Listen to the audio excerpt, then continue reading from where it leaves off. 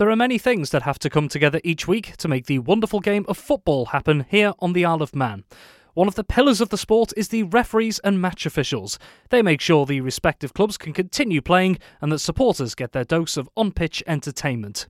But recently, figures have been coming to light that suggest not all involved in football are necessarily appreciating the work of the match officials. In the UK, BBC Radio 5 Live carried out a survey of grassroots referees across England. More than 900 people responded, revealing some concerning findings. Of those who contributed, hundreds said they'd been subject to verbal and/or physical abuse at some point as a referee. Furthermore, some stated abuse was affecting their mental health as well as physical well-being, with others going as far as to say they were unhappy with what the English FA is actually doing to tackle the problem. The Isle of Man is no exception to incidents of this nature, so how big an issue is it here? And, in light of recent efforts to try and get more match officials recruited here, what impact is it having on numbers? Well, I caught up with the Isle of Man's referee development officer, Paul Hodgkinson, to find out more. It is an issue. We've found since we've come back from COVID, Rob, that the abuse and the reporting from our match officials on Ireland has increased, which is worrying. We've got strong support networks in place, so when the match officials do send reports and things like that, there's full support offered, both from myself and other members of the FA Council.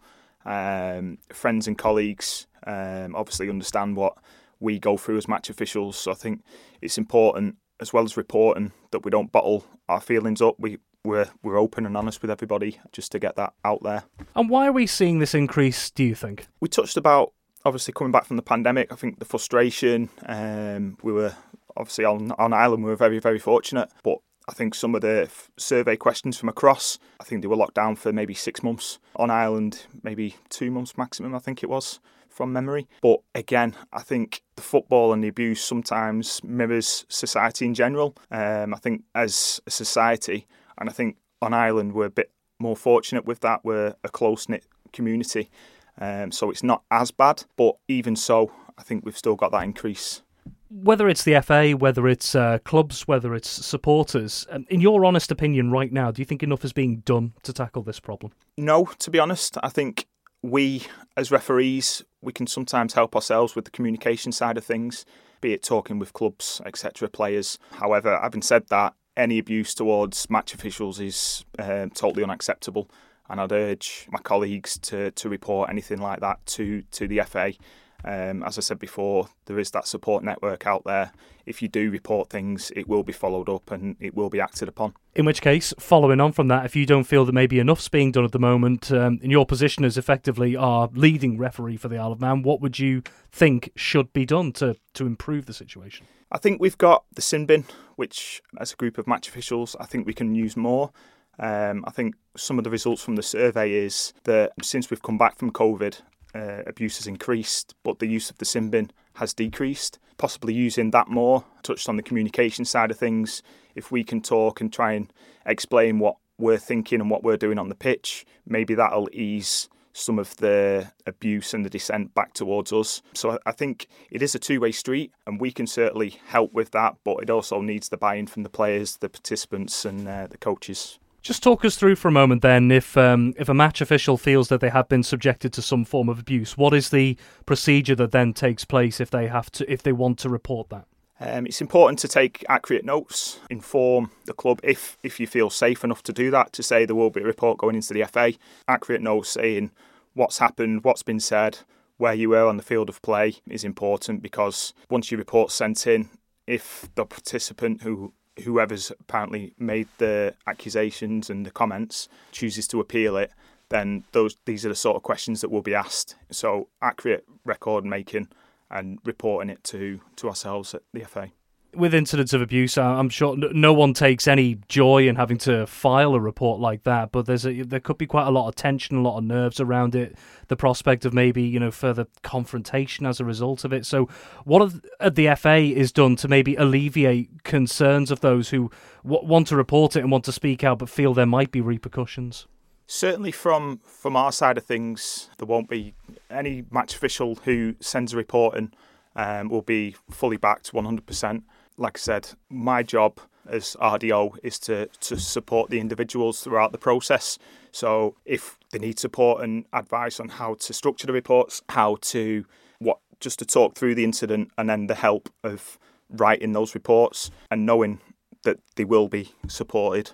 And for anyone who's committed abuse of verbal or physical towards a match official, what penalties are in place, whether it's a player, a member of coaching staff, or a supporter, for example? That depends on the discipline department. So obviously the referee will send in their reports stating what's happened, what's been said, and then the discipline department within the FA on Ireland will then obviously issue charges depending on the referee's report. It's then up to the individuals if they choose to accept the charge or whether they wish to appeal it.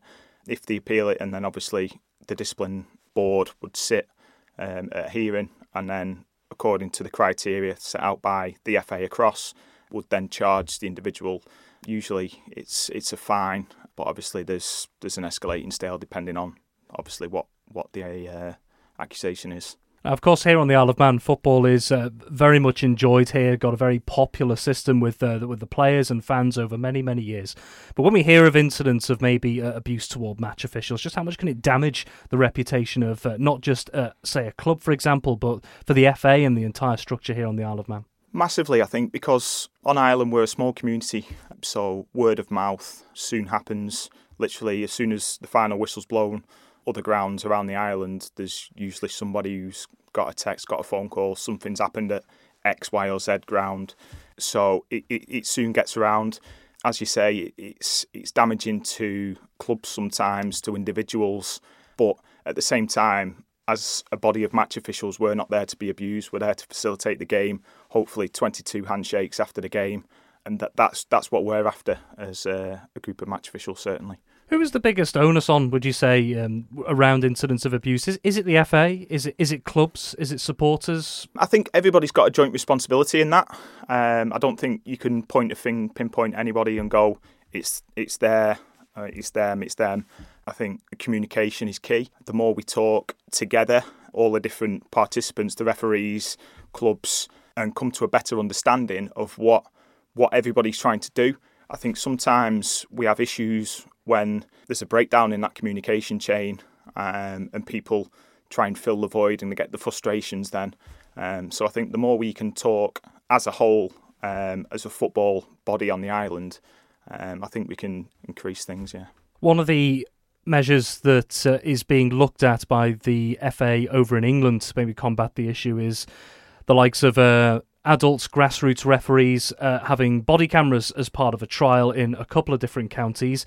Is this something that could be considered on the Isle of Man? Potentially. At the moment, it's a pilot scheme being run in the UK. I think there's 4 counties with a number of referees within each county having a body camera till the end of the season. The FA have then said they'll collate the data, use obviously the footage and things like that to see how the body cameras help. But it's certainly an interesting and exciting topic to keep abreast of, and hopefully at the end of the season we'll have a bit more insight into that. At the moment, there's no plans to bring that in on Ireland, but obviously pending what happens across in the UK and what the FA say, it is a possibility, but not at the moment.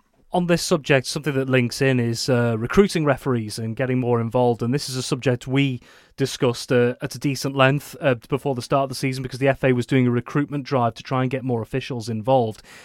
If we're in a situation where we're seeing increasing reports of abuse towards officials, how damaging could that be to the prospect of getting more people actually involved in officiating on the Isle of Man? It's a big worry for us, both from an FA but from a personal point of view as well. Nobody goes out there to make mistakes or perceive mistakes. We go out there to facilitate a game of football. The majority of the games pass without incident, but when there are those incidents of abuse, then it can damage our recruitment drive, certainly. Sticking on the subject of recruitment then and going back to that recruitment drive, just looking at numbers in particular. Since we spoke before the start of the season, we're a few months down the line now, so where are we on the Isle of Man in getting more referees involved, numbers-wise? We're still short, to be honest. We could always do with more officials. Ideally, we would like to have assistants on every Premier League game. At the moment, that's not achievable. Going forward, that's certainly an aim of mine. We've recruited a number of referees since we last spoke, with a few more in the pipeline, hopefully. So we are moving in the right direction. but obviously it's a slow process. Again, tying in, I suppose, maybe the subject of abuse towards officials, do you feel the incentives are good enough for people to get involved? You know, they may only get a small amount of money for officiating, and some of them might wonder to themselves, well, if I'm only doing it for this much and I'm just receiving abuse every week, is it actually worth it? Do you think there are actually enough incentives there? I think the majority of match officials aren't in it for the money and the payment. A lot of our match officials are in there for the love of the game.